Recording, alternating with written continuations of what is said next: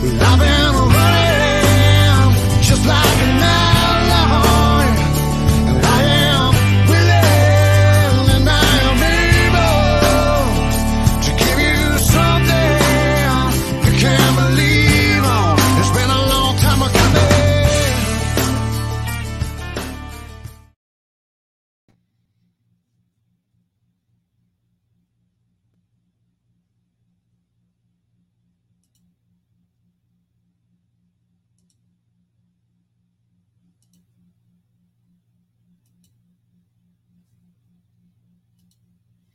Hello, coffee lovers. JR with Third Day Coffee Seguin. It is 1900. It's Friday. That means it's time for God Country Coffee. We have a really great guest tonight. We recorded yesterday because he wasn't available tonight, but it's going to be a great podcast. You're going to love the information that we're going to put out. First and foremost, I thank God for just the unbelievable blessings that he just keeps pouring down on my family, on my business. And it's all to glorify him. You know, coffee is just a vehicle for me to share the gospel. And even though things are crazy right now, I will tell you personally, I'm struggling with being really, really mad and angry about not just the 13 of our soldiers that were killed because of poor decisions that our government make, but the poor decisions that our government continues to make. Today is Constitution Day. September 17th, 1787, our Constitution was signed. It's the only Constitution in the world that has ever survived as long as ours has, 200 and some odd years. Most constitutions, I found out yesterday, they survive about 17 years and then they're done.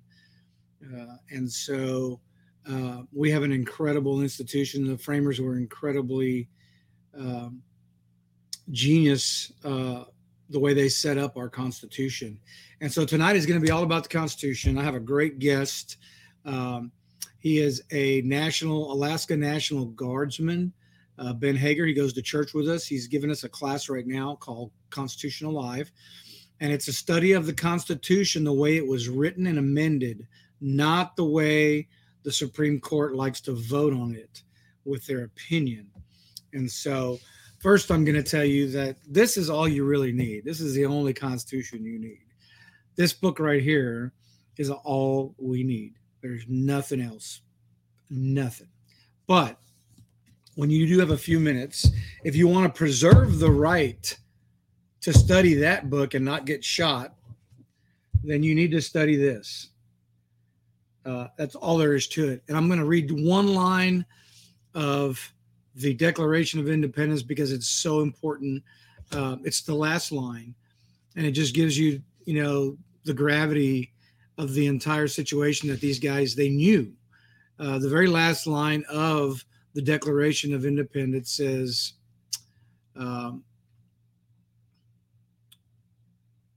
things which independent states may of right do, and for the support of this declaration with a firm reliance on the protection of divine providence, we mutually pledge to each other our lives, our fortunes, and our sacred honor. And so that's about as deep as it gets. It really is. Honor was all they had at that time in those days, and their livelihood, their fortunes. And a lot of them lost their fortunes. A lot of them lost their life. But most of them were honor was intact. And so anyway, I'm going to play the video. I'm going to be hanging around doing comments. So if you comment, if you're listening into the live, let us know how what's up, Mark? Let us know how the audio and everything is sounding, especially when I start the video. And as you can see what my name of my company today is, Pray for the Families of the Fallen. And also, one last thing. Tomorrow is the last day to vote for the first annual Military Veterans Podcast Awards.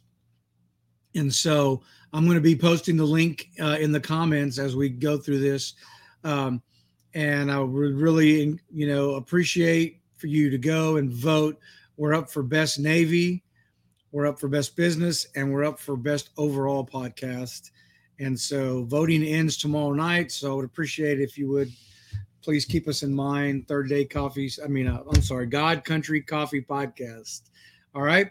So without further ado, first I'm gonna do one last thing, and I'm gonna tell you that the more we say their names, the less likely we are to forget them and the sacrifice they made to this country. And I'm talking about the 13 that fell in August. And so I'm gonna run that banner, and it's got all their names.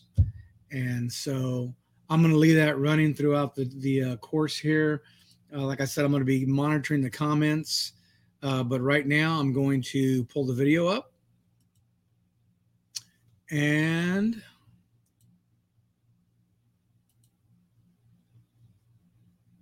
see how I'm going to do this.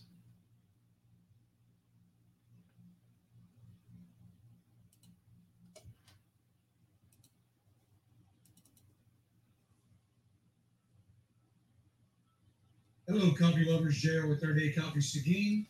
And it's 1900 Friday.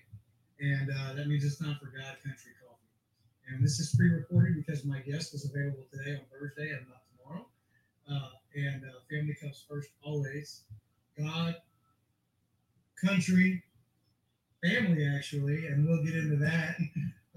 But we have a lot of things going on. We just roasted pumpkin spice, maple nut, caramel macchiato, and tomorrow I'm going to be doing a pecan roast in the morning, hopefully. I went back to the back of the property and got some pecans, so hopefully that'll work out all right. We've also, and I'm not going to sell this yet until I love it, but I just did a Robusta, which is the Robusta variety of coffee. It's twice the amount of caffeine. I did a really dark roast. It's like an Italian roast. I'm gonna pull some shots tomorrow on the espresso machine, and if I like it, then it's gonna be something that we're gonna add that you'll be able to buy online because I know lots of people like to make espresso. Um, we are also doing some white label stuff. I'll go over that tomorrow right before the show. If you're interested, if you're a veteran, I have a special deal for you from now to the end of the year. There's no setup fees, there's no buy-in, but there is a little bit of stuff that I'll need from you. It's a way for you to, it's a way for us to empower other veterans to either start their own business or, something that we haven't taught in our country in a long time is about having more. You might have heard it if you're from the South. Hello, coffee lovers. JR with Third Day Coffee Seguin. And it's 1900 Friday. And that means it's time for God Country Coffee. And this is pre-recorded because my guest is available today on Thursday and not tomorrow. Family comes first always. God, country, family, actually, and we'll get into that. But we have a lot of things going on. We just roasted pumpkin spice, maple nut, caramel macchiato, and tomorrow I'm going to be doing a pecan roast in the morning, hopefully. I went back to the back of the property and got some pecans, so hopefully that'll work out all right. We've also, and I'm not going to sell this yet until I love it, but I just did a Robusta, which is the Robusta variety of coffee. It's twice the amount of caffeine. I did a really dark roast. It's like an Italian roast.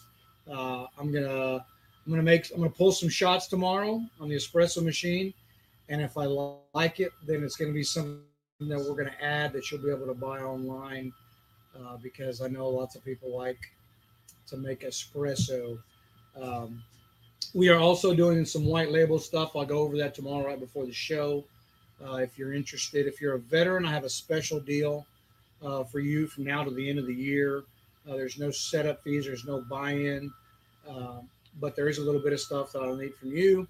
It's a way for you to, it's a way for us to empower other veterans to either start their own business or, something that we haven't taught in our country in a long time is about having more. You might have heard it if you're from the South, the old saying about don't have all your eggs in one basket. Well, that's really important with your finances, especially in today's climate. And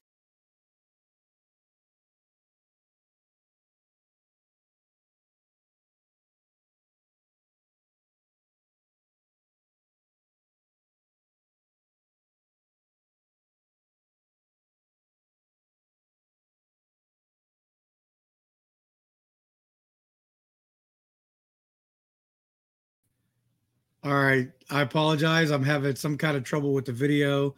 Let's try this again. And hopefully it'll be squared away. Hello, coffee lovers. JR with Third Day Coffee Seguin.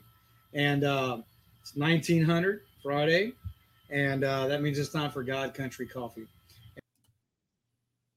Yeah, that's not going to work. I'm going to have to do this differently. All right, let's see.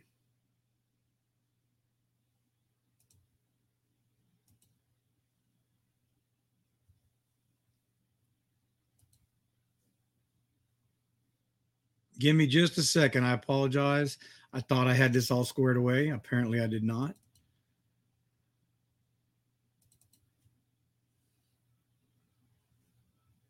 Hello, coffee love. And now let me go back over here and then share my screen. It's a different window.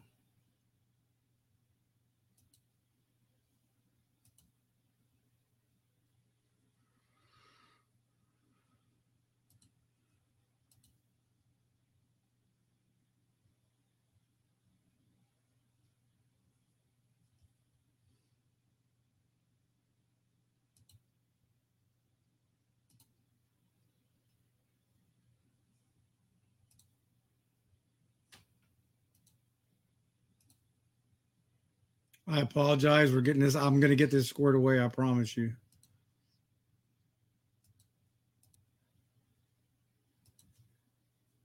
Okay.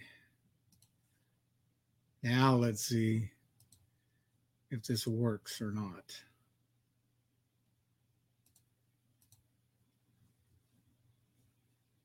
First JR with Third Day Coffee Seguin. And it's 1900 Friday. And that means it's time for God Country Coffee. And this is pre-recorded because my guest is available today on Thursday and not tomorrow. And family comes first always. God, country, family, actually, and we'll get into that. But we have a lot of things going on. We just roasted pumpkin spice, maple nut, caramel macchiato. And tomorrow I'm going to be doing a pecan roast in the morning, hopefully. I went back to the back of the property and got some pecans, so hopefully that'll work out all right.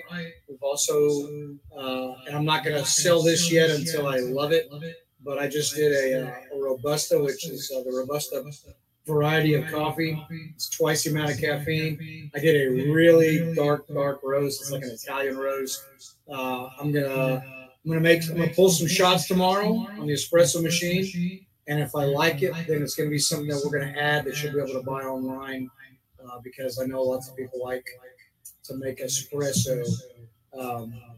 We are also doing some white label stuff. I'll go over that tomorrow right before the show. If you're interested, if you're a veteran, I have a special deal for you from now to the end of the year. There's no setup fees. There's no buy-in. But there is a little bit of stuff that I'll need from you. It's a way for you to... It's a way for us to empower other veterans to either start their own business or, something that we haven't taught in our country in a long time is about having more. You might have heard it if you're from the South, the old saying about don't have all your eggs in one basket. Well, that's really important with your finances, especially in today's climate. And so the white label coffee is a way for you to put a different stream of revenue in with whatever you're doing, even if you're working full time. You're not going to be roasting coffee. You're not going to be fixing bags. So you can run this literally, in a couple hours in the evening and on your weekends, or if you have a stay-home mom or stay-home dad, they can totally do this. 15, 20 hours a week, and it's a pretty decent profit margin on your end. So I'm only doing that for veterans. After the first of the year, we're going to open it up, but then we're going to have minimums for orders. That'll be open up to anybody, civilians, whoever wants to do it. And if you're not a veteran and you want to do it right now, call me. Let's talk about it. I'll work with you. The idea is just to empower people to take control of their finances, to take control of their future. And so, a lot of veterans have trouble transitioning I never realized until last year that I had trouble transitioning. I've been out of the military since 1995. And I did not know until last year that I had so much trouble transitioning. Anyway, we have a great guest tonight. I'm telling you, this is so important for where we're at today with all the division that's in our country, with all the political strife that's going on, all the craziness. We're going to talk about truth tonight. My guest is active duty National Guard. National Guard. And he's actually walking us through a course at church called Constitutional Law. And it's a study of the Constitution the way it was written and amended, not the way the courts voted on it. It's nobody's opinion. And I'll let him talk about how they do that, because it's really interesting. And I've done a lot of study on the Bible, and I know how they came about this. And so it's very similar to the same process. And so anyway, without further ado, my guest, Ben Hagar. And Ben, introduce yourself. Tell us where you're from, where you grew up, and what led you into the service. And then we'll get into the good stuff. Not that that's not good stuff. No, that's all good stuff. You know what I mean? Well, so I'm originally from Pennsylvania. I was born and raised country boy in the sticks of Pennsylvania. And 2001, September 11, 2001 took place. And my dad left his English teaching job and got a commission in the Navy as a chaplain. So that was like my first exposure of the military, right? So I was, this 10-year-old boy, because I'm a baby. 10-year-old boy in 2001. My dad gets his commission and leaves, goes and does active duty Navy for a period of time. And it was at that time where I really just started falling in love with the Navy SEALs. And spent my entire childhood wanting to be a Navy SEAL. That was it. But then I started dating a girl in high school my senior year, and she leaves and goes to Alaska. And because high schoolers make very good decisions, what do? I chase this girl to Alaska. 18 years old, I moved to Alaska with nothing but a backpack, a box, and $2,000 in my bank account. And God took that opportunity and ran with it. And I struggled. But one of the first things that I did when I got there was join the Alaska Air National Guard. Still wanting to be in the military, I couldn't compromise on that. I still had to be in the military. So I joined the Alaska Air National Guard as a security forces member, a military police officer. It wasn't special operations, but I was able to go to sniper school, Air Force sniper school. It's kind of a rebranded program now. It's nuke protection something, but at the time it was Air Force sniper school. So I consider that my special operations training. The Air Force has no idea how to employ their close precision engagement guys, which is what they call the program. But it was a cool experience. That was the best time I've ever had in the Air Force. I've been to Iraq. I was in Iraq in 2011. Right before we pulled out of Iraq, and then in 2014 to April 2015, I was in Bagram, Afghanistan. So I've been to both theaters. Security forces guy, so I wasn't outside the wire. I wasn't running missions or anything like that, but I was part of the air base defense, and it was a good time. I try not to brag too much because a lot of guys have been through so much more than I have. Back to my dad as a military chaplain. In 2005, he was tasked with the 2nd Recon in Fallujah. And my dad has more aggressive war stories than I do. He's missing half of his hearing in one ear because a car bomb went off on the other side of the building that he was standing next to. He was fine that particular incident. Only the suicide bomber lost his life, but my dad's found IEDs in the road. He's got a picture with an IED that he found. He's holding it up. It hadn't been wired up, but it had been buried, and he found it, and he got a picture with it. My stories don't compare to that. My chaplain father. But the military's been good to me. I'm still in the Alaska Air National Guard, as I believe they call it a non-commuter. So I have a really weird status where I only do 4 weeks a year instead of 1 weekend a month like most guard members. I basically go up 1 month straight, do all my time, and then I come back and grow a nice beard most of the time. and that's where I'm at right now, except that I've moved into a combat arms position. So I'm a firearms instructor in the Air Force right now. And I love it. It's the best place to be if you're going to be in the Air Force is teaching people how to shoot. I love doing it on my own, my personal time. I take people out all the time if they want.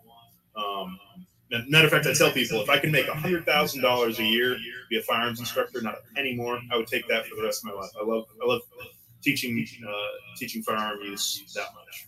But here we are in Texas, chasing my wife's job opportunities, and we'll see where life takes us, where the Lord takes us from here.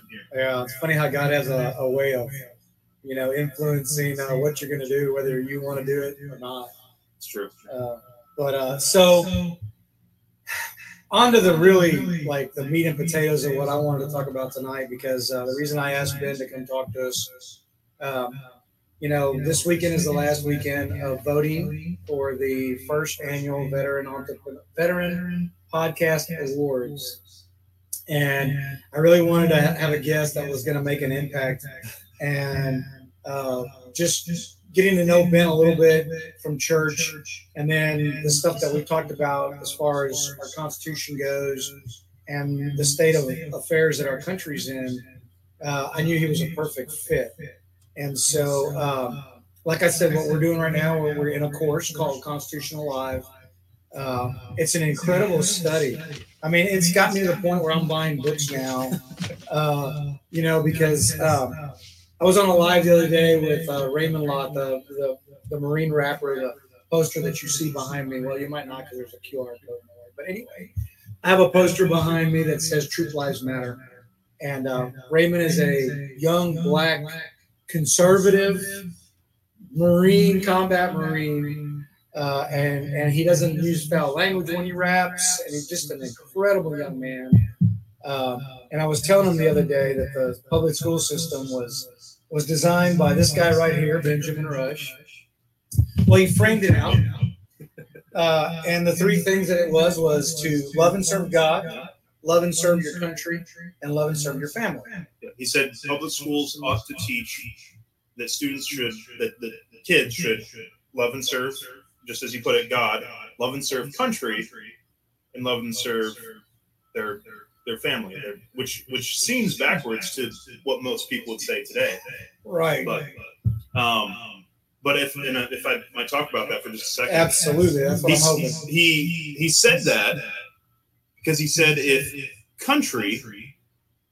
you ever lose track of your country, if you forget to love and serve your country, it will become the enemy of your family. And so by neglecting your country and making a third to your family, and putting it after your family, you will lose your family. The government, as we're seeing in many cases today, will become the enemy of your family. And we see that with our education system. We see that with a lot of the and don't even get me started on Europe and other countries. We are still blessed to be in the greatest country in the world, but if you never want to lose track of your country, and unfortunately we have it in so many cases. But that was the perspective of our founding fathers, Benjamin Rush in particular, a founding father you never hear about, primarily because of his devout Christian faith. I mean, this guy was he's a medical doctor whose medical books were used in the medical study up until the late 1800s. For 100 years, his work was it. Like, he was a premier doctor. No doctor, and a lot of his studies of the illness of the brain were used up until just less in 1900s. People were still using some of his research. His eldest son, I believe it was Jonathan, killed his best friend in a duel, and it drove him crazy. And so Benjamin Rush had his William, I believe, his oldest son's name. he had to watch his eldest son go crazy. He lost his mind, and that really drove him to research what works, what treatments work, how do we deal with this, and so much so that his works have been used for. What I find interesting about Benjamin Rush, and I was so taken that I bought the same book, right? And so what I found so interesting about it is that if you Google Benjamin Rush, you're going to find a whole bunch of medical stuff. You'll find a bunch of books that he wrote, medical books. If you're lucky, you'll find something that says that he was one of the framers. Right. You know, you have to look for it. But if you start digging into it, you find out the book talks about how when he died, he was considered the great American hero. Right. And he was revered as such a prominent and important individual of his time. You know, he was revered as a hero, even by Washington and everybody else. And so that's when you take that into context, he was a big deal. But he was a Christian. So we don't hear about it. So we don't hear about Give me 1 second. I'm going to shut this machine off because I think it's cooled off.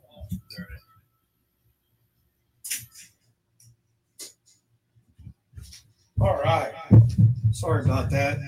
I've been roasting all day, and so there'll be new stuff on the website this coming week. But anyway, so let's talk about the Constitution in general. Give us some, like you introduced it to us during the course, some things that people are not aware, I guess, is really important. And let's lead into what I really want to talk about, the Convention of States, because nobody knows what a Convention of States is, how it works, how it can help us today.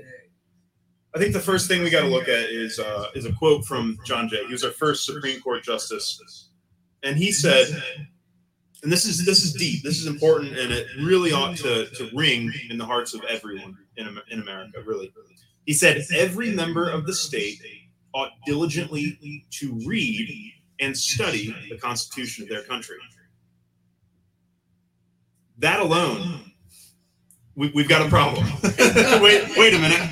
Yeah. How many people at home listening, or do you know that haven't even read the Constitution, let alone study it? Oh, but there's more. Every member of the state ought diligently to read and study the Constitution of his country and teach the rising generation to be free. How are we going to teach the rising generation to be free if we've never read or studied the Constitution? I was guilty of it up until about a year and a half ago. That was me. I never learned it in school. That's so many people, and we don't anymore. Yeah. And September 17th is Constitution Day, the day the Constitution was signed. There is a law, a federal law, requiring schools to teach the Constitution. February. Did I say February? I meant September. Sorry. My words are getting backwards here. September 17th, 1787, the Constitution was signed. There's a federal law that requires public schools to teach the Constitution.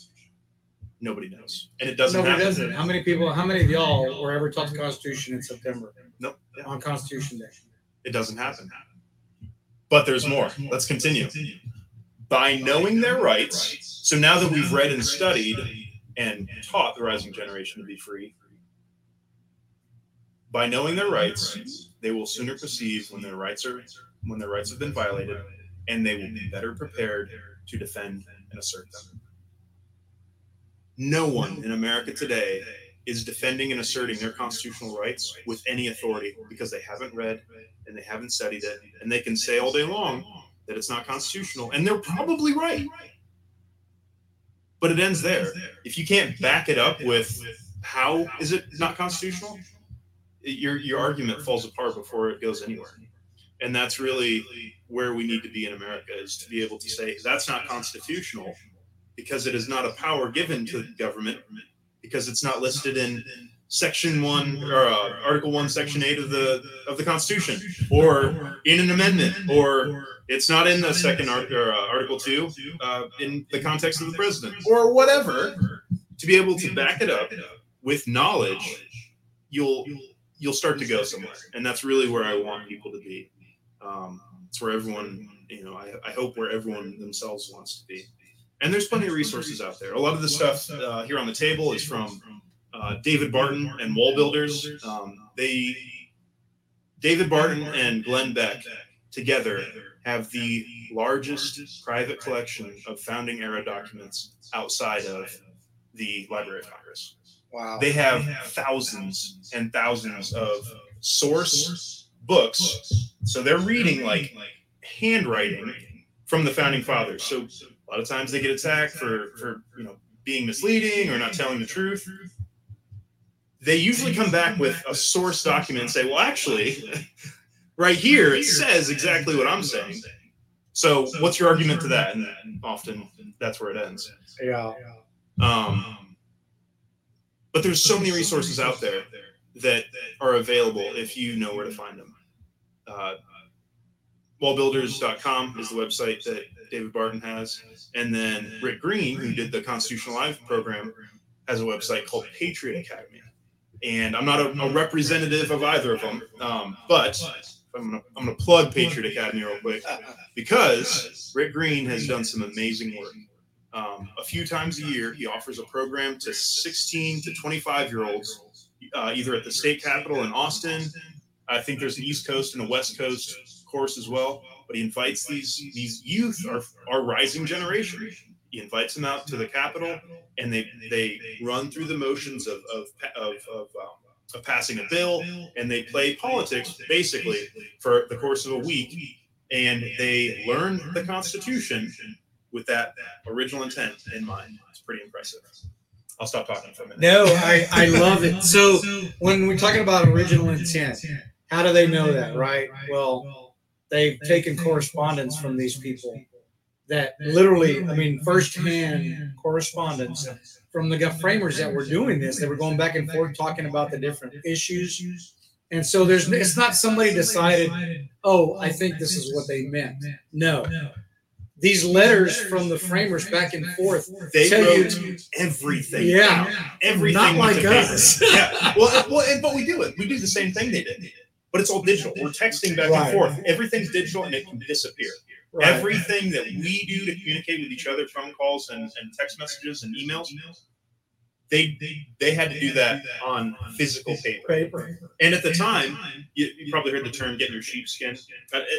Basically, the paper quality is way better than stuff that we've got today, and it lasts. It preserves well. It's almost like it's almost like a sick joke on the left, because they can't get rid of this stuff. It's the evidence is there. It's so well preserved that if you look for it, you can find it in good quality. But that's exactly it. Original intent. How they wrote everything down. We can literally read what they thought and the discussions that they had amongst themselves. And I'm going to tie that into to the Bible, because everything we do here is God, country, coffee, right? And the coffee is actually part of family, right? Because that's what my family does. I do coffee. But anyway, it falls in line with what we were talking about earlier, what Benjamin Rush really thought that the way things could be. And I've always told people, country should be second. It should be God and then country, because if you don't defend your country, like we both served in the military, and I'm not saying that if you didn't serve, you're not helping, but I'm just saying that it is the military of this country that has preserved the liberties that we have to worship and not get shot outside our church. Things that don't happen in other countries. They are killing Christians in Afghanistan. They're killing Christians in China. They are killing Christians all over the world just because of who they worship. And so those rights and those liberties have been preserved by our fighting force since the Revolutionary War. But the way the Bible was, and I was going to seminary for quite some time. I haven't finished, but I took some really interesting courses on how they came up with the Bible, right?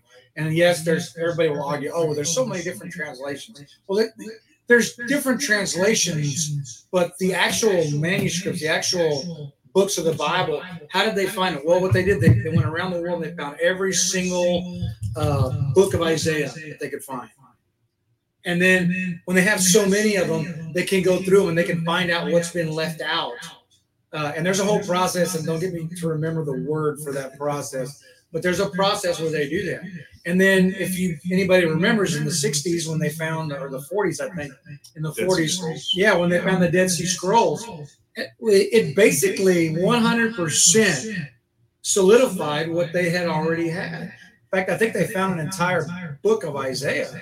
And so that's what they did. They took all these, firsthand writings, and then you had to have people that had to learn the ancient Greek language, because the only way to really know what this says, if you either know ancient Hebrew, Aramaic, which is where Jesus was from, or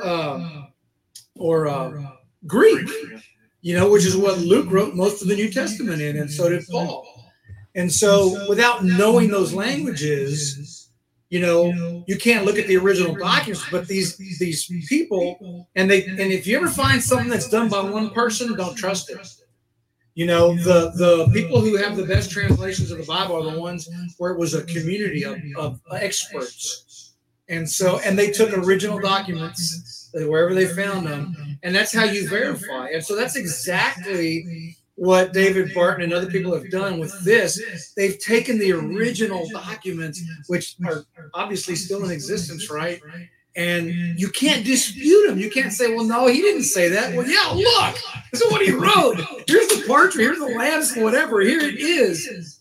And the ink is dry. You can't change it, but people still want to argue it. And I hate when they use it for their own. Try to validate their own, which a lot of politicians do. We know that. So how do we get from, well, let's go a little bit more on the Constitution, and let's lead into what I really think needs to be blasted throughout the entire country, which is what is the Convention of States, and how it affects us as individual citizens. Certainly. Well, let's start off by reading it right out of the Constitution. So, Article 5 of the Constitution. The Congress, whenever 2/3 of both houses shall deem it necessary, shall propose amendments to this Constitution, or on the application of the legislatures of 2/3 of the several states. So 2/3 of the legislature application of the legislature of 2/3 of the several states. So legislatures of the several states shall call a convention for proposing amendments. So that part right there is where we're beginning to get into the Convention of States. So which in either case shall be valid. So right there it validates it. Which in either case shall be valid to all intents and purposes as part of this Constitution, when ratified by a legislature of 3/4 of the several states, or by conventions in 3/4 thereof, as the one or the other mode of ratification may be proposed by Congress. So this is the clause 1 and clause 2. 2/3 of the several states can propose an amendment to the Constitution, and 3/4 can ratify it. There is a movement, which I believe that every American ought to get behind, called the Convention of States movement. And the movement is simply calling for a Convention of States. I'm going to read from their website here, just to really get they say it a little bit more eloquently. So why call a Convention of States? Simple. To bring power back to the states and to the people where it belongs. Hang on. Say that again. Listen. Say that again. Why call it a Convention of States? To bring power back to the states and the people where it belongs. We are federalism. Federalism must not die. And that's the great thing about federalism is you don't like where you live. You don't like California's government. Guess what? Go to Texas, where you're gonna have more freedom and more liberty to do whatever you want. You don't like that? You wanna try your hand at being a farmer? Cool. Move up to Kentucky and buy a farm and it's federalism is awesome. We can get into that later. But let me finish reading this here. Unelected bureaucrats in Washington, D.C. shouldn't be allowed to make sweeping decisions that impact millions of Americans. But right now, they do. So it all boils down to one question. Who do you think should decide what's best for you and your family? You or the feds? We'd vote for the American people every single time. So what's a convention of states anyway? Article 5 of the U.S. Constitution, which is what we just read, gives states the power to call a convention of states to propose amendments.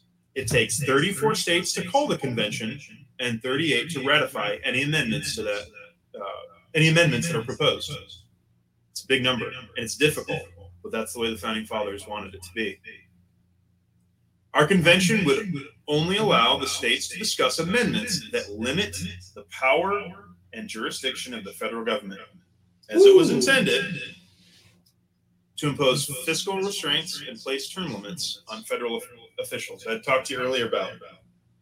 Right now, they're really focusing on things that they know they can win. Universally accepted restraints on the federal government. Fiscal restraints, man, our debt is out of control. Our spending is out of control federally.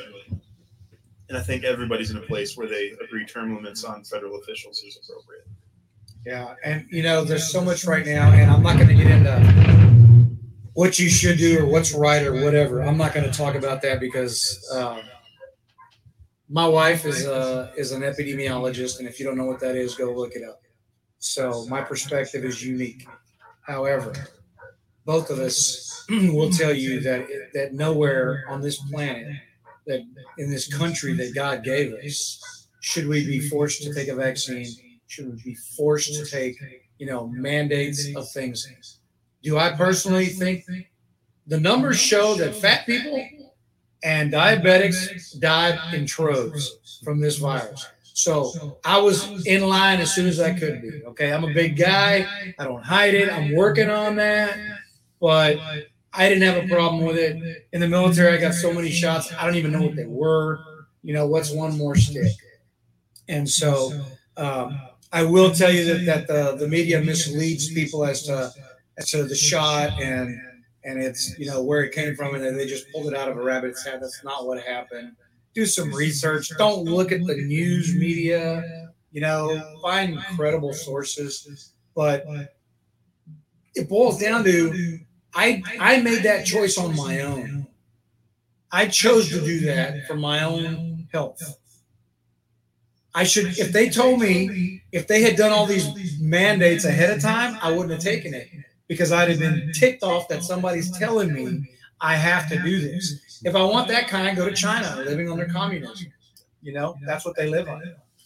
But understand that this is how we take back that power that they're taking away from us right in front of us. Well, and let me say this too. It's only one of many tools. This is an important tool that we ought to pursue, but we have a few tools at our disposal. One of them is voting. What is that? You want to talk about the lack of representation in local elections, folks? I don't know if you were there the night I said it. You can affect your quality of life by voting in local elections more than you will ever see in federal elections.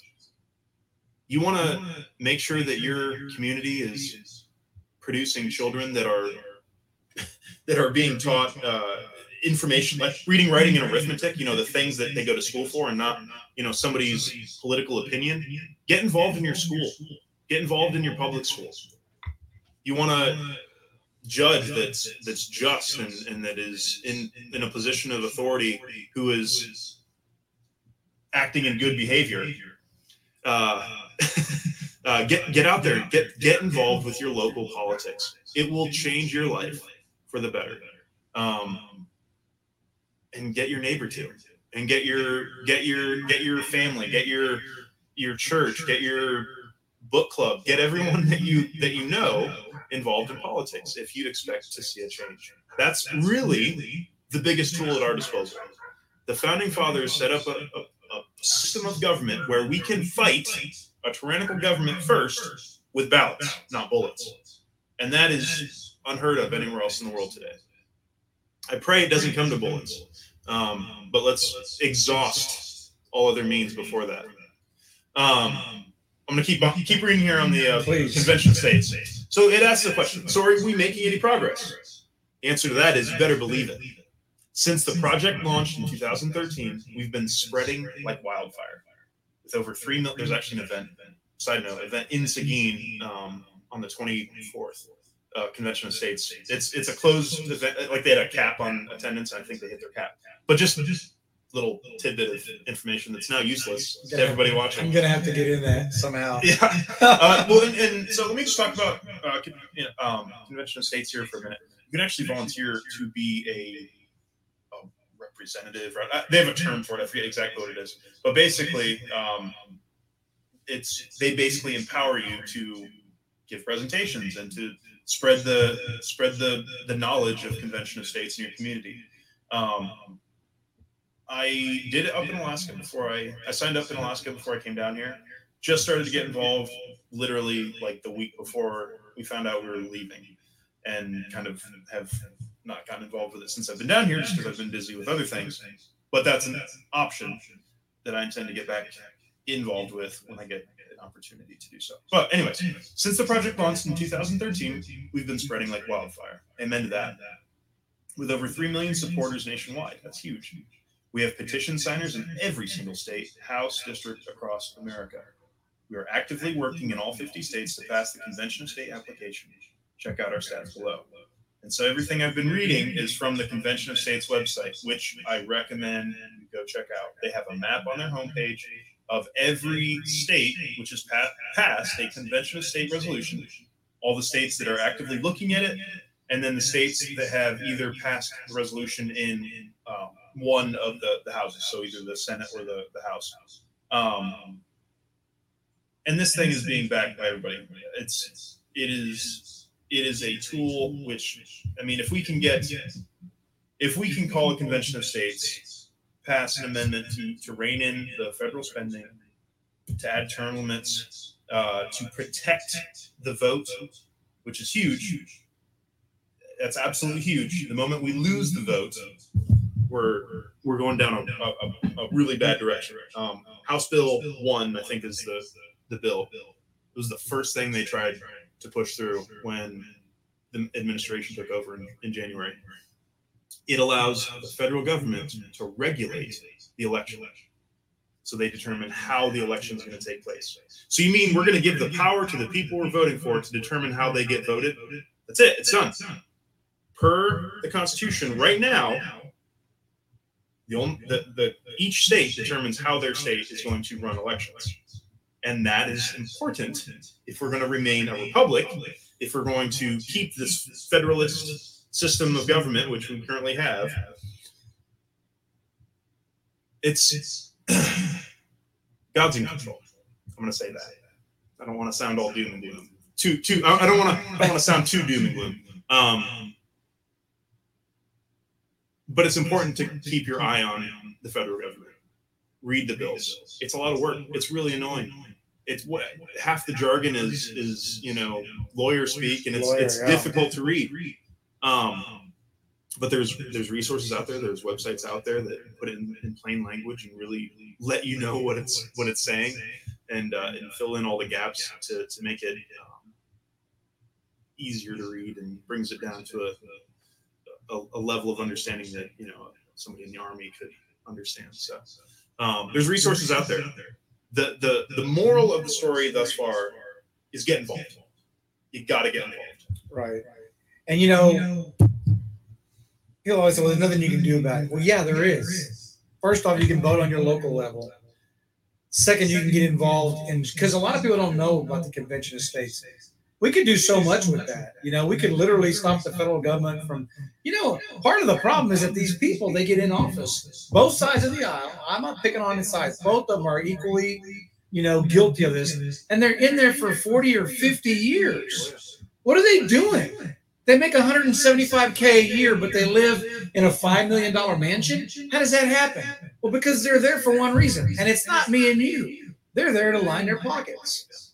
So cut them off like the president can only do 2 terms. Cut the rest of them off at 2 terms, and you will see the landscape change. Absolutely. Almost immediately. Well, the founding fathers, they expected a political position was a service to your community, a temporary service to your community. You went back home, and we talked about it in the last session of Constitutional Life when it talks about recess appointments and recesses being called, and basically everybody going home because they had lives. They were farmers, they were businessmen, they were merchants, whatever. That was the way it was intended to be. You're supposed to be a citizen of the country, and then you provide your community a service by becoming a senator or a representative. You do your time, and then you go back home and you work your farm, or you run your business, or you do your fishing or whatever it is. That was the intention. Now we've got politicians, just like you said, and that's their career. 40 years in, they're so out of touch with reality that they are not representing anyone but themselves. Yeah, and that's a problem. And they create a lot of these politicians, they create a foundation, a nonprofit, and then they put some family member of theirs, some third cousin 14 times removed as the CEO chairperson, and then he distributes money. And that's how they get rich. They get filthy, freaking rich, on us. And what are they doing for us? Nothing. They're playing to the crowd, and it's just, I don't know. Where does it end? Well, we have tools. But the problem is that most people don't know about these tools. They don't know that, exactly right. that there's a way to. And one of the things that I've learned from this course that Ben's running us through is that if we don't learn it and teach it to our children, it's going to take more than a generation to recover from the point where we're at right now, where we're so divided. The government is literally pointing us towards each other. They're like, I'm not going to use any analogies, but they're basically putting people against each other. And that's not how this country was set up. It's not how the framers, one of the really interesting things that we learned when Ben started this was, people always ask you, who are the most two important people that were in the Constitution? You see that famous picture where they're all in the, do you have one in? I know there's one in this book right here. It's the famous Declaration photo, and that's probably impossible to see for the camera there. I'll stick it up here. So most of y'all see this picture right here. So if you're at home, how many people that signed the Declaration of Independence can you name? Answer that humbly. Answer that honestly. Yeah. You probably get, Benjamin Franklin, Thomas Jefferson, maybe a few others, maybe Hancock. He's got the famous the famous signature there. Do you know how many people signed the Declaration of Independence? 56. Yeah. And most Americans can name 2, maybe 3, 4 if they're, have another reason to. But why? But why Jefferson and why Franklin? That's the 2 that most people will tell you if you ask them. They say Benjamin Franklin and Thomas Jefferson. Do you know that they are the 2 least Christian people of all the framers, of all of them? Why? Because that's what they teach us. That's what we're being fed. And then if you go back to Benjamin Rush, what were the 3 things that we talked about that he actually framed out that our public school system should be? Love and serve God, love and serve your country, and then love and serve your family. Where has that gone? So I think it can really be tied to 1947, I believe is the year, when Justice Hugo Black, KKK member, determined that Thomas Jefferson, when he penned a letter to the Danbury Baptist Association, let me back up a little bit. The Danbury Baptist Association was fearful that the First Amendment gave religious freedoms. And so they wrote a letter to Thomas Jefferson, basically, he was the president at the time. They were concerned that the First Amendment would be construed to mean that the federal government was giving religious freedoms. Jefferson writes back, and it's a very long letter. And he basically says in the letter that no, the First Amendment is a protection. It's a negative liberty. It's something the government can't do because it's bigger than government. We can't touch it. And he says, never will the First Amendment be construed to mean that. There is a clear separation of church and state. Okay. Now that you said that, this is really important because everybody thinks that a separation of church and state is one thing, and Ben's going to go over it because it is not what you think it is. Jefferson goes on to say that you are. He basically says, yeah, he got me messed up. There's a clear separation of church and state. What he was saying is the state can't touch the church. It's not their jurisdiction. It's not their. They can't touch it. Religious freedom, the ability to practice the dictates of conscience, comes from God. Every man has the freedom to practice the dictates of their conscience, which goes back into the vaccine thing a little bit. Won't get into it, but it ties together. You can tie it together. Yeah. A historian wrote about the Constitution. So anyways, Justice Hugo Black, he determines that when Jefferson wrote, there's a clear line, there's a separation of church and state, that he was referring to the First Amendment and the church remaining out of the state. However, if you know anything about the founding era documents, you see nothing but biblical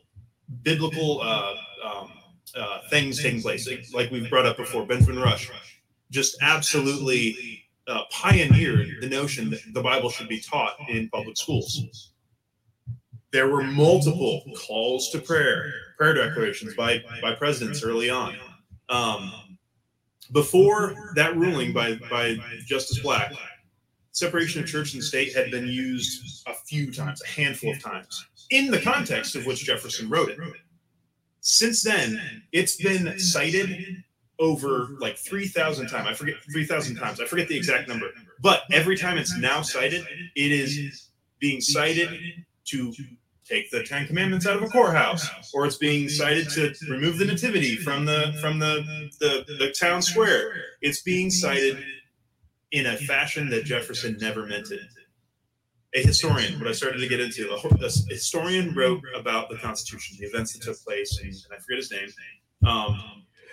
But he sent a rough draft to Jefferson, and he said, "Hey, I just want you to proofread this to make sure I'm not, make sure I got it all right." And the historian put Jefferson at the Constitutional Convention. Jefferson wrote him back and said, "I've got to correct you. I was never there. I was in France. I had nothing to do with the Constitution. Yet people today believe that he's behind the First Amendment, that he penned separation of church and state into the First Amendment. It's not there. If you're watching at home, you can Google the First Amendment right now, read that first protection in the First Amendment, and nowhere will you see separation of church and state. Matter of fact, take a look at that protection, the whole First Amendment, and which of those 5 protected rights is most specifically protected, and that is freedom of religion. I don't know if you were there the first night when I had read the First Amendment. Yeah, I and remember. it was just and that's the other thing too, is how many protections are in the First Amendment. 5. People don't know what they are. They think it's freedom. What is the First Amendment? Freedom of speech. Well, there's a bit more than just freedom of speech. Let me read it. I'm talking about it. Let's read it. Yeah. First Amendment. It's actually in the book here. I probably could just use my Constitution, right? We have a little pocket constitutions. Yes. That's what we're referring to when we're just... So the First Amendment, Congress shall make no law respecting an establishment of religion. Let's talk about COVID for a minute. Or prohibiting the free exercise thereof. We didn't see any of that last year. Or abridging the freedom of speech. There we go. Finally, speech. Or of the press. Or of the right of the people to peaceably assemble. And to petition the government for redress of grievances. That's a lot different than freedom of speech that most people think it is. That's right. So I encourage you to get one of these. Go online. My goodness, it's everywhere. You can read the Constitution. You can read the Declaration. Now, Jefferson did have a lot to do with the Declaration of Independence. Yes, he drafted the Declaration. He drafted that. But beyond popular belief, he was not at the Constitutional Convention where they were actually framing the Constitution. He was overseas. I think Franklin was overseas too, wasn't he? No, Franklin was He part was of it. okay. Yeah, Franklin I was know part that of it. he ended up spending time when because when John Adams was in France, so was Franklin at some point. But A lot of the founding fathers spent a lot of time overseas as either ambassadors or brokering deals or whatever the reasoning was. But they were over in France and other countries. Quite a you bit. should know what your amendments are. And then there's also a lot of video out there. You can go look it up of the current administration, different people from the administration talking about the Second Amendment. You know that it limits what kind of guns that you can have and whatnot. And I'm going to read the entire Second Amendment to you. Okay, It's pretty fuzzy. I have a hard time understanding Yeah, what's it's- being said there. It's 3 friggin' lines, people. 3 lines. Here's what it says. Second Amendment. A well-regulated militia being necessary to the security of a free state, the right of the people to keep and bear arms shall not be infringed. Period. That's it. There is nothing else to the Second Amendment. Nothing. So And again, going back educate yourself. going back to original intent, the original intent of that Second Amendment is obvious. Oh, yeah. Obvious that is in place to literally protect ourselves against a tyrannical government. But nobody goes back to original intent. Nobody reads the journals, and nobody goes back to know. They just listen to the high priests of the law, the Supreme Court, and if they say it, then it's good enough.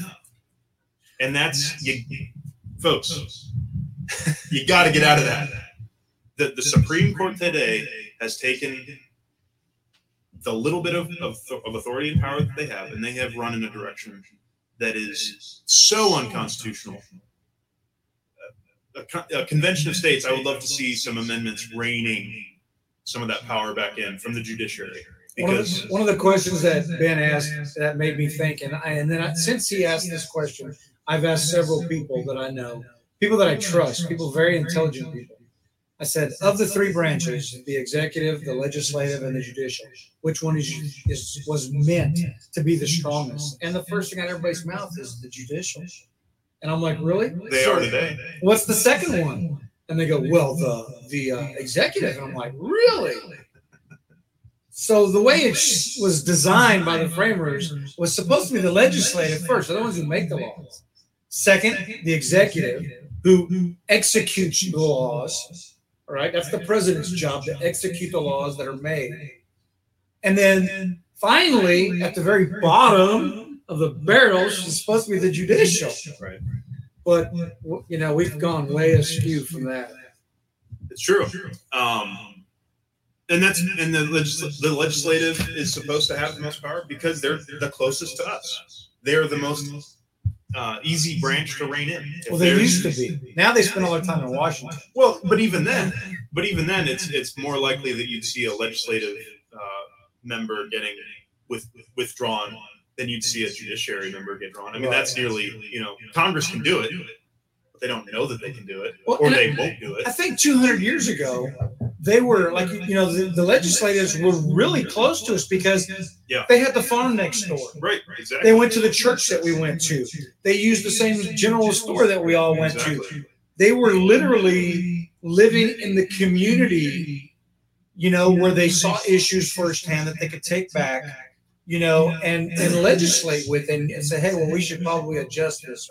Well, and that is a huge problem today, is they are out of touch with reality. They are career politicians who live in D.C. or live on their yacht in the Bahamas, and they are so removed from reality that anything that comes out of D.C.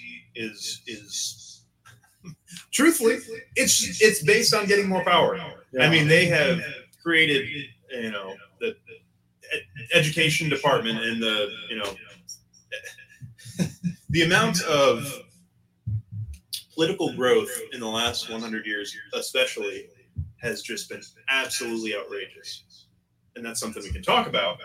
Is many people don't understand that Congress can't do anything. It can't create all these departments unless it is specifically listed in Article 1, Section 8 of the Constitution. If it's not in there, they can't do it unless they amend the Constitution and give themselves, or we give them, the authority to do that. That is a forgotten fact of our country, is we have the power. We, the people. It's how the Constitution starts. And understand, we're not taking sides. We're not saying the right or the left or the middle. We're not. Across the board, they don't have this power. Correct. But they've bogarted it. They've stolen it. And it's exactly right. And I think a lot of it is because people don't know.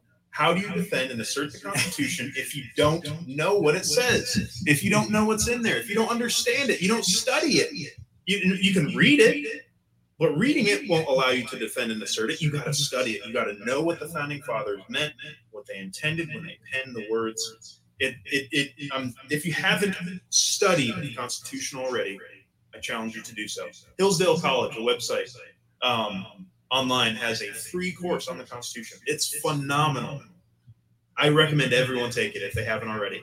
I'm pointing four fingers back at myself because I've looked at it and read through it, but I haven't actually taken the course yet. But I've seen how awesome it is. Rick Green's Constitutional Live class, the course that we're going through right now, it's actually a 10-week class. Every section that we've been going over is twice as long. Wow. People don't come back for 10 minutes. Right. And so they cut it down to 6 weeks to hopefully get that group to come out. And already we had 84, 73, 70, now we're down to 50. So already the numbers are just dropping. And it's I get it, people are busy. Right. But you got to pick your battles, and you got to know which ones are worth fighting. And I will always believe that fighting for your country is a battle worth fighting. I know the kids have baseball games and football games, and but it better be something family related and not, I wanted to watch my favorite TV show. If that's the case, you got to rethink your life. Just being humble about that. There has to be something that's more important, the greater good. And God didn't intend for us to live a life of fear.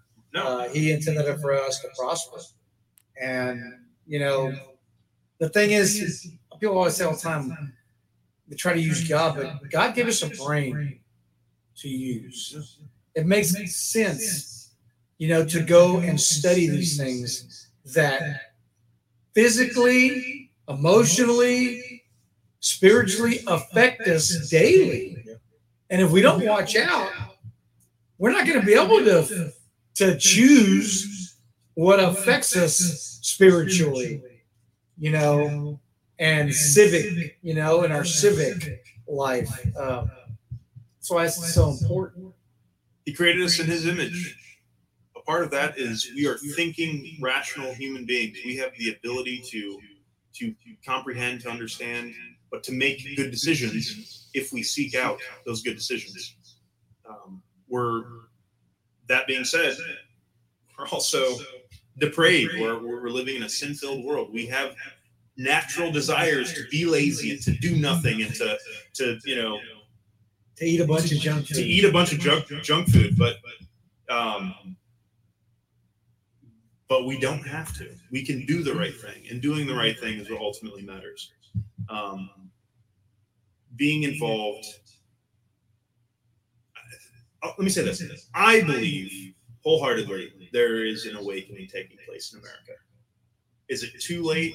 Is it too little? Maybe. But I don't think so. I think we are at the precipice, the cusp of not only a revival spiritually, but also politically. I pray that the momentum continues.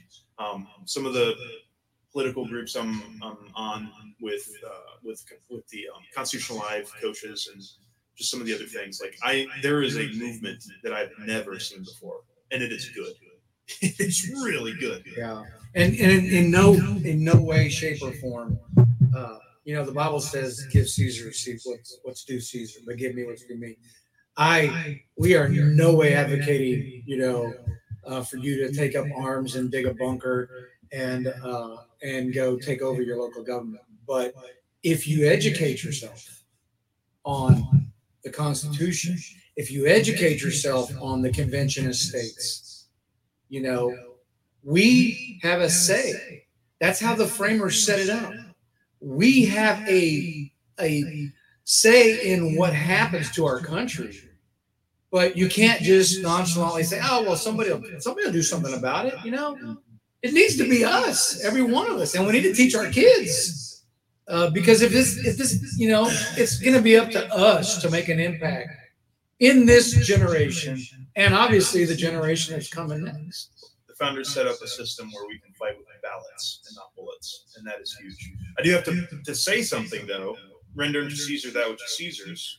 Who is Caesar in this nation, as the founding fathers intended? We, the people, was their intent.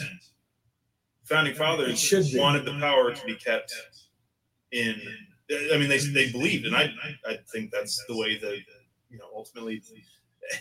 Let me say this: the founding fathers quoted scripture in nearly every sentence. I mean, it's maybe not every sentence, but they quoted scripture naturally, because they studied and they knew the word of God. Exodus 18:21. I'm going to read that real quick. Anyways, what I'm saying is the way the founding fathers intended our government to be in this country is the power comes from us. We are Caesar. We lend power to the Congress. We lend power to a president. Did y'all hear that? We're Caesar. That's how the framers set us up. That's the way they intended it to be. The power is supposed to be with the people, not the government. So, oh, there you go. Let's try Exodus, not Genesis. This is a verse that was quoted quite a bit, and it's exactly what we ought to look for in our leaders that we elect today. So, Exodus 18:21. So this is Moses. He is organizing the men of Jethro, his father-in-law. And he says, and Jethro tells Moses, moreover, you shall select from all the people able men, so men that can do the job, such as fear God. Man, that would be crazy if we got some men in office today that fear God. Men of truth. Wait, you mean you don't want them to lie either? Hating covetousness. Another translation is hating a bribe. Think there's any bribery going on in DC today? You want to talk about lobbyists and, you know, all the money exchanging hands. So, moreover, you shall select from all the people able men, such as fear God, men of truth, hating covetousness, and place such over them to be rulers of thousands, rulers of hundreds, rulers of 50s, and rulers of 10. That just described our federalist system of government. We have a federal government, we have a state government, we have local governments. It's so important because, like we talked about earlier, if I don't want to, you know, deal with California anymore, I can go someplace else. Idaho. Yeah. I love you guys. I had no idea you guys were that red. Holy mackerel. Yeah. And that's exactly the way they meant it to be. If the federal government the current federal government gets its way, we will essentially all become one.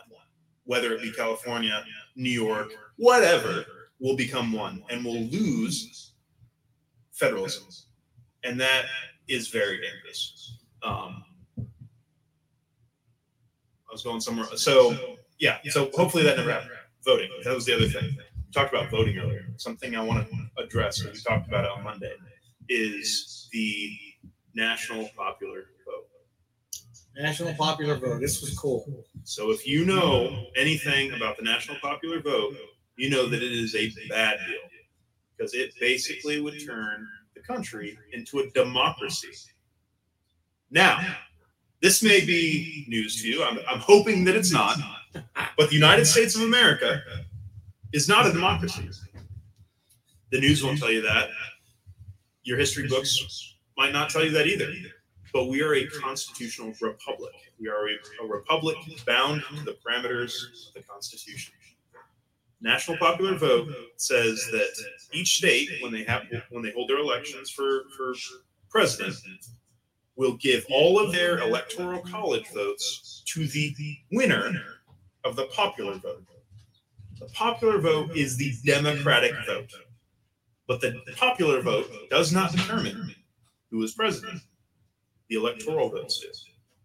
So you can have an electoral vote that is different than a popular vote. It's happened, I think, 4 or 5 times now. But founding fathers didn't want a sufficient vote for the president. They wanted a sufficient, from that D word, distribution. They wanted also a sufficient distribution of the vote.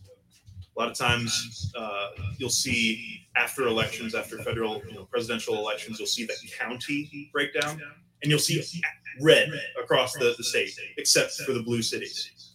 That red is a sufficient distribution of the vote, and they wanted that to play into effect when it came to voting for the president. So the Electoral College is important because it guarantees a sufficient distribution of the vote, as well as a sufficient,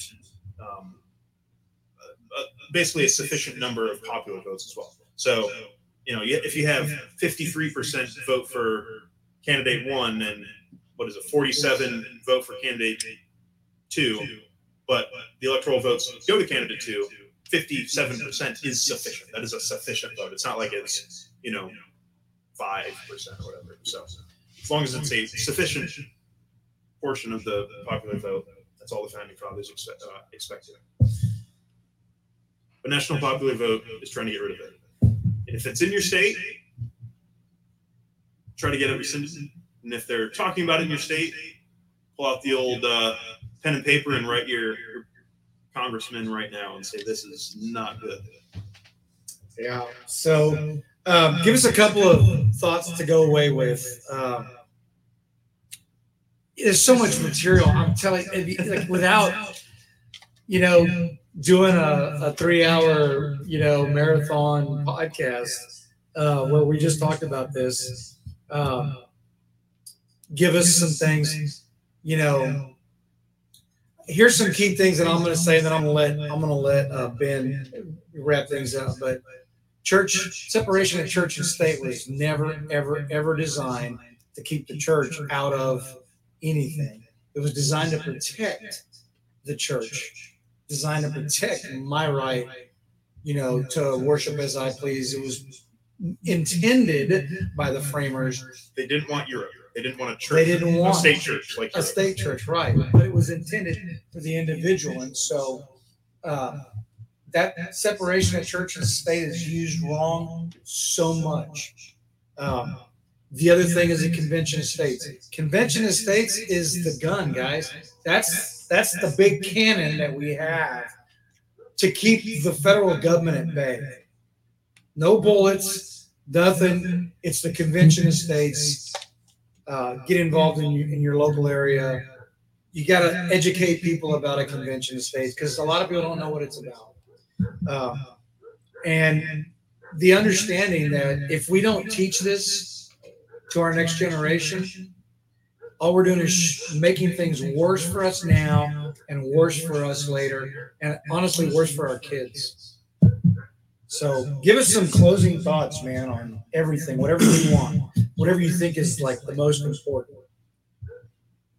Because this is going to air on Constitution Day. It is. So I'm going to read this quote from John Jay again, because it really sums everything up. Every member of the state ought diligently to read and study the Constitution of his country and teach the rising generation to be free. By knowing their rights, they will sooner perceive when they are violated and be better prepared to defend and assert them. This statement is huge. It's really everything. It paints the picture.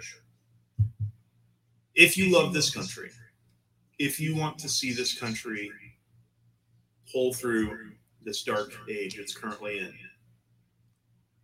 first of all, open up your Bible and read and study that first, because this statement equally applies to the Word of God.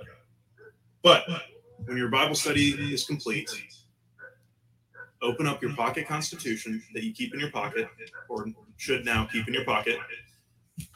Read it and study it. Know where to find Article 1, Section 8, powers of Congress. Know what the First Amendment says. Know what the Second Amendment says. Know what the rest of the first 10 amendments in particular say. Know what it all says. Know where to find it.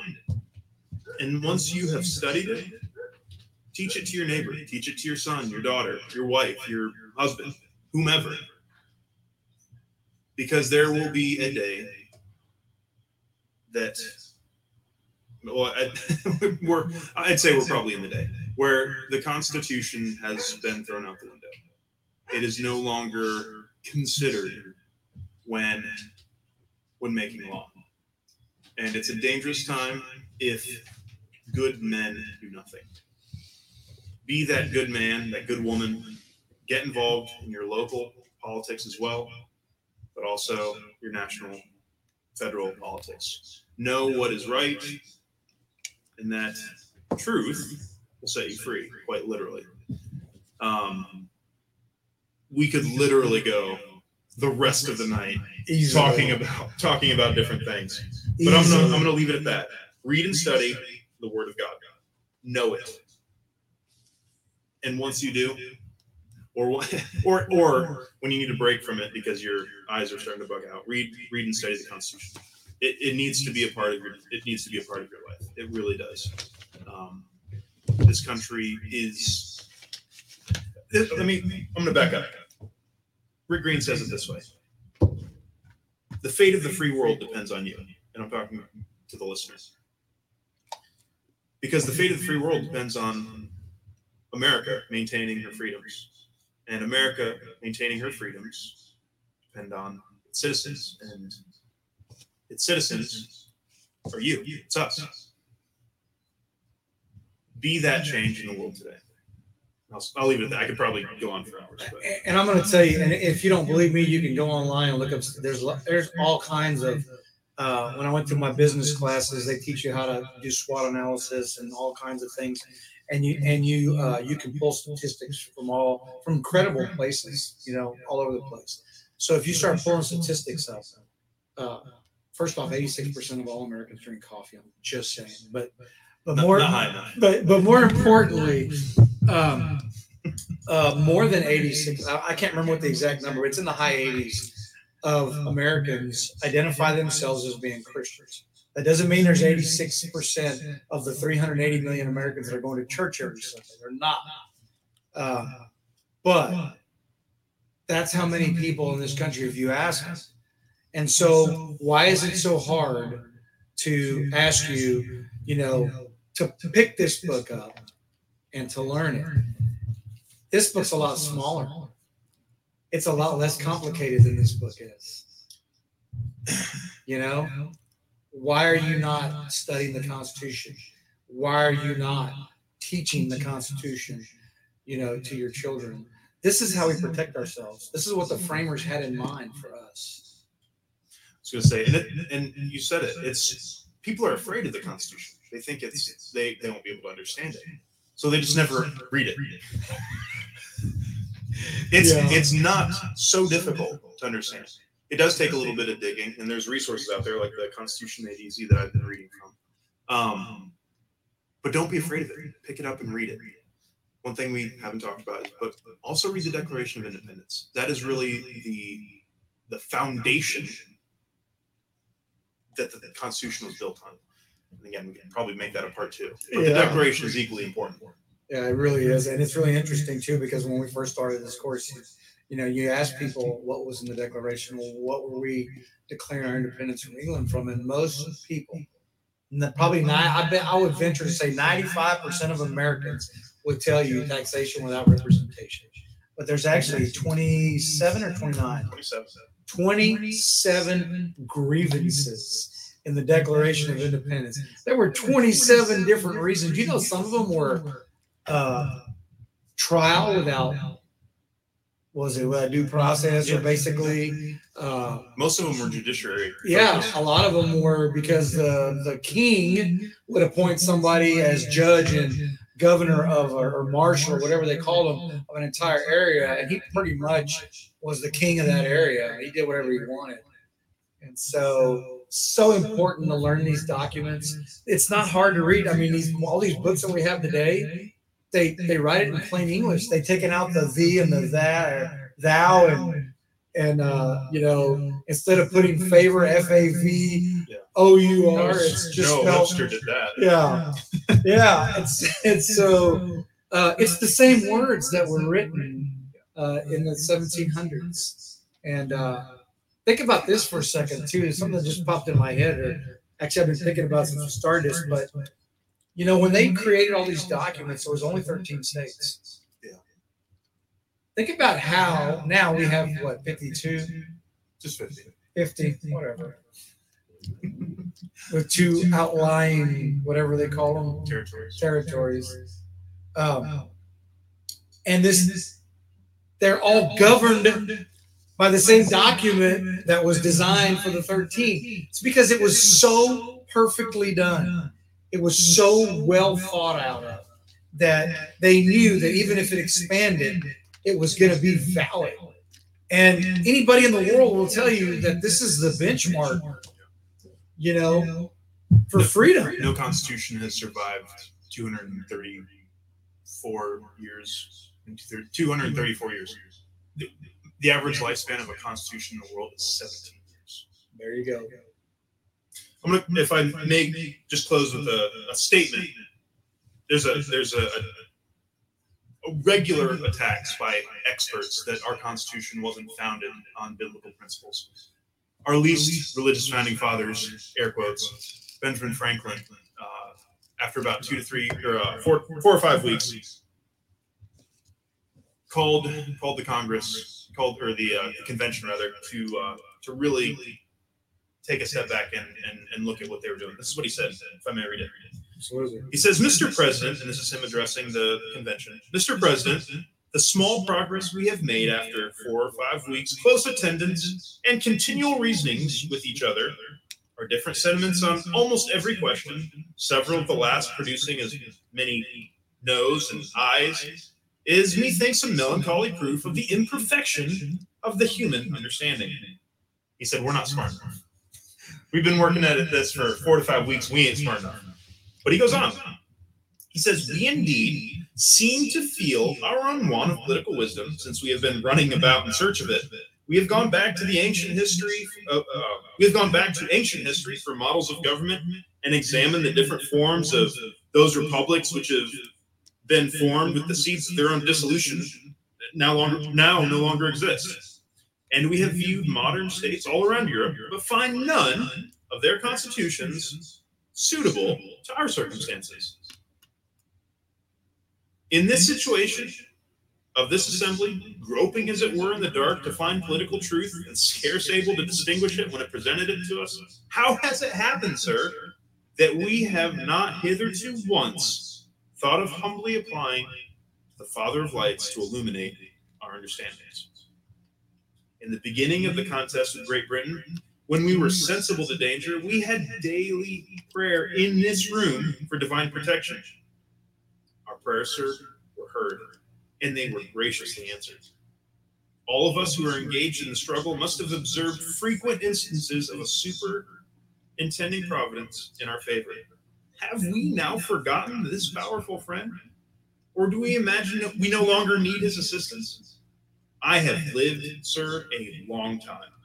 And the longer I live, the more convincing proofs I see of this truth, that God governs in the affairs of men. And if a sparrow cannot fall to the ground without his notice, is it probable that an empire can rise without his aid? We have been assured, sir, in the sacred writing, that except the Lord build the house, they labor in vain that build it. I firmly believe this, and I also believe that without his concurring aid, we shall succeed in this political building no better than the builders of Babel. I therefore beg leave to move that henceforth prayers imploring the assistance of heaven and its blessings on our deliberations be held in this assembly every morning before we proceed to business. There you have it. What an incredible expression from someone who was one of the least religious people of all the framers. Yeah. And that's how much he put. If you're doing it without God, you're doing it in vain. I mean, if that doesn't tell you how important God was to the people who set up our country, designed the system of government that we have, then you just don't want. Then you don't care. You don't want to know. If that's the case. But Ben, thanks for sharing. I know this is a passionate passion for you, just like coffee is for me. And I love history, so this was, when I heard about this, that we were going to do it at church, I was so excited. I signed up, and I mean, the line just went on forever at church. People signing up, and so, just go back and listen to some of the things that we've said. Get online and do your own research. Don't take my word for it. Don't take Ben's word for it, even though he's pretty knowledgeable on it.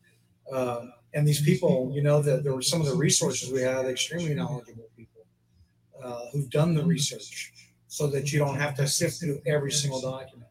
But you can. They're there. They're available. So, don't believe lies. Don't believe, what the media wants to tell you. If it's coming out of your TV, it's probably not worth taking too much stake in it. But. So, folks, what a way to end our run for our podcast, The Word Thing. What a way to end this section of our podcast. I think that next week we're going to start with season 2. I'm going to end season 1 with episode 37. I don't know. I may go till 40 and then start a new season. But pretty much, I'm already kind of gearing down towards that, starting a new season with some changes, to the format. But it's going to be, when you guys see this, it's going to be Constitution Day. Ask the question. Ask the question of if you're watching. Ask your kids when they come home from school, did y'all learn anything about the Constitution today? And I'd love to see your comments. I'd love to see how many people actually say yay or nay. And I bet you there's very few people that actually log on and say, yeah, my kids learned today. They actually went over it. We are in Texas, though, so we might have an advantage over the rest of the nation. Yeah. I know some people are actually talking about that. So get on the website, man. Follow us. Give us a share. We're on TikTok now. I need to get to 1,000 followers so I can go live. I hate TikTok. I hate the idea of it because I know who owns it. But the fact is, it's a great tool to get the message out. And as you guys know, Third Day Coffee Seguin exists primarily to share the gospel of Christ. Secondly, to support our brothers and sisters in crisis, especially our military family, and then our community overall, and to support our community in Christ-like fashion, and to provide the best coffee that we possibly can on the market, which I think we're doing a great job of. And that's not just me. That's a lot of you. If you hadn't had our coffee yet, you need to try it. We have great feedback from people. And so I think we're on the right track of where we're going with our coffee. So some of the missions that we support that we're going to get into in the weeks to come. But stay tuned.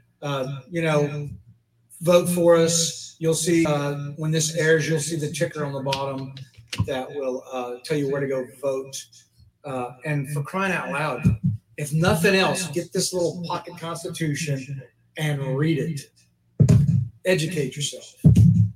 So, Ben, thanks again. I appreciate your time. I know we could go all night talking about this stuff because I really love it, especially all the myths and things that people tell you that are not true. So, folks, open a book, even if it's this book, even if it's, on your phone and you gotta look something up. Turn off the TV, put away the video games. Yeah. Those two things alone will give you so much more time than you thought you had. Absolutely. So until next week, God bless everybody. Treat each other the way God intended us to treat one another, with love, kindness, and respect. Until next time, I hope you have a great weekend. I hope you have a great week. Pray for our country. Pray for all of our troops that we lost in Kabul, all our troops that we've lost, period. But pray for their families, especially those families who are still alive or still grieving or still dealing with this loss, the latest one in Kabul. And then our troops that are being deployed right now, pray for them and pray for their families. Pray for the leaders of our country, people. That's the best thing you can do, not the last thing you should do. Don't put God on a shelf and just grab him off when you want something. Pray for our country. We need it now more than ever. All right? Good night. See you guys in a week or less. And God bless.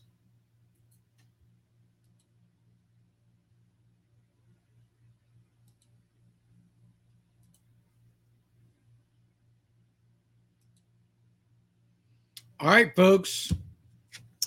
That was a long-winded one. I'm glad that you were able to tune in. I hope that those of you who saw the ticker, vote. Please vote. Tomorrow's our last day for the Veteran Podcast Award voting. And I put the website here in the comments. So I ask you, please, to do that. It'll help us out quite a bit. And it's not a pat on the back I'm looking for. I'm looking for more resources so I can do more ministry. And that's pretty much what it's, because everything I have belongs to him. And if you'll put God Almighty in front of everything that you do, he will pour out blessings on you that you didn't even know were possible. And all these people that are going across the bottom of the screen, pray for their families, pray for their brothers and their sisters and their mothers and their sisters and their uncles and their aunts and their children. All right. Love you guys. I'll see you soon. God bless. Don't forget, if you're in the Seguin, San Antonio, Austin, New Braunfels area, tomorrow we're going to be at American Legion Post number 245 in Seguin from 11 a.m. until 4 p.m. And that's at 618 East Kingsbury Street at the American Legion in Seguin. All right. God bless you guys. Treat each other with God intended. Treat one another with love, kindness, and respect. Till we see you. I'll be doing lives tomorrow. God bless.